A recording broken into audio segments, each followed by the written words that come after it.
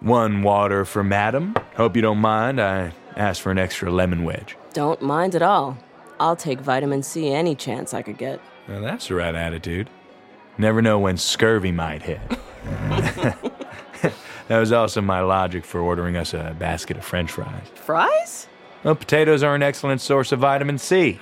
B6 and manganese as well. Plus a couple of other good nutrients sprinkled in there. That a fact? Yeah. That's why the Great Irish Famine was so disastrous.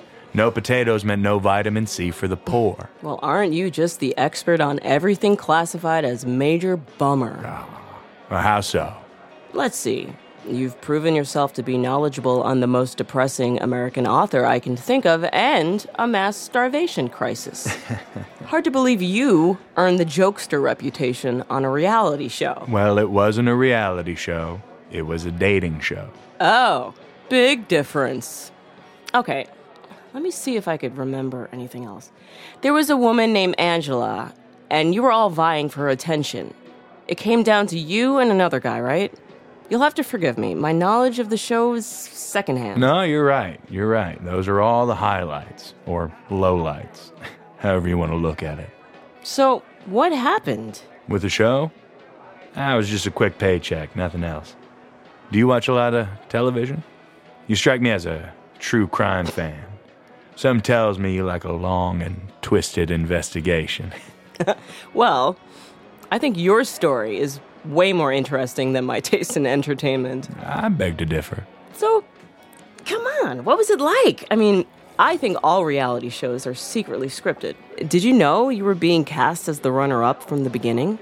No, unfortunately, those were real emotions. Thought I was falling in love, but it turns out I made a fool of myself on national television. Luckily, though, for the network, exposing my feelings and getting rejected was good for the ratings. But, bad for me ever being able to make eye contact again with my own reflection. You had to have known it was all fake. Not really. So you bought it all, hook, line, and sinker. If I remember correctly, she claimed to be put off by your lifestyle. You were committed to the laid-back life, but she saw it as being lazy. Yeah, well, that does sound about right. So, do you keep up with Angela? It must be weird having your life choices critiqued like that.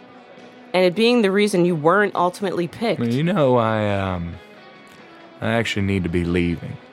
I have an appointment in town and need to get going before it's too late. Really? If you'll excuse me. Yeah, sure. Catch you next time, Ray.